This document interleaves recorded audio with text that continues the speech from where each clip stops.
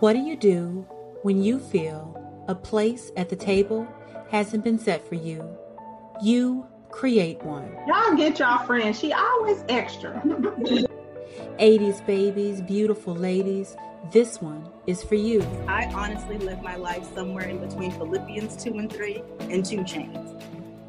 Real situation. He was like, well, do you mind if I get the telephone? I was like, I ain't got no job. I just need to know this is my answer. Real conversation. I've learned in this time, just like God gives us grace, you gotta give yourself grace. Discussed in a way you can relate to. Is this PG-13 or R-rated? You are authentically you. Nothing is off limits. He got down on all fours in the middle of this party and began to lick the Hennessy off my toes. So grab a glass, make it a girls' night, and join the conversation.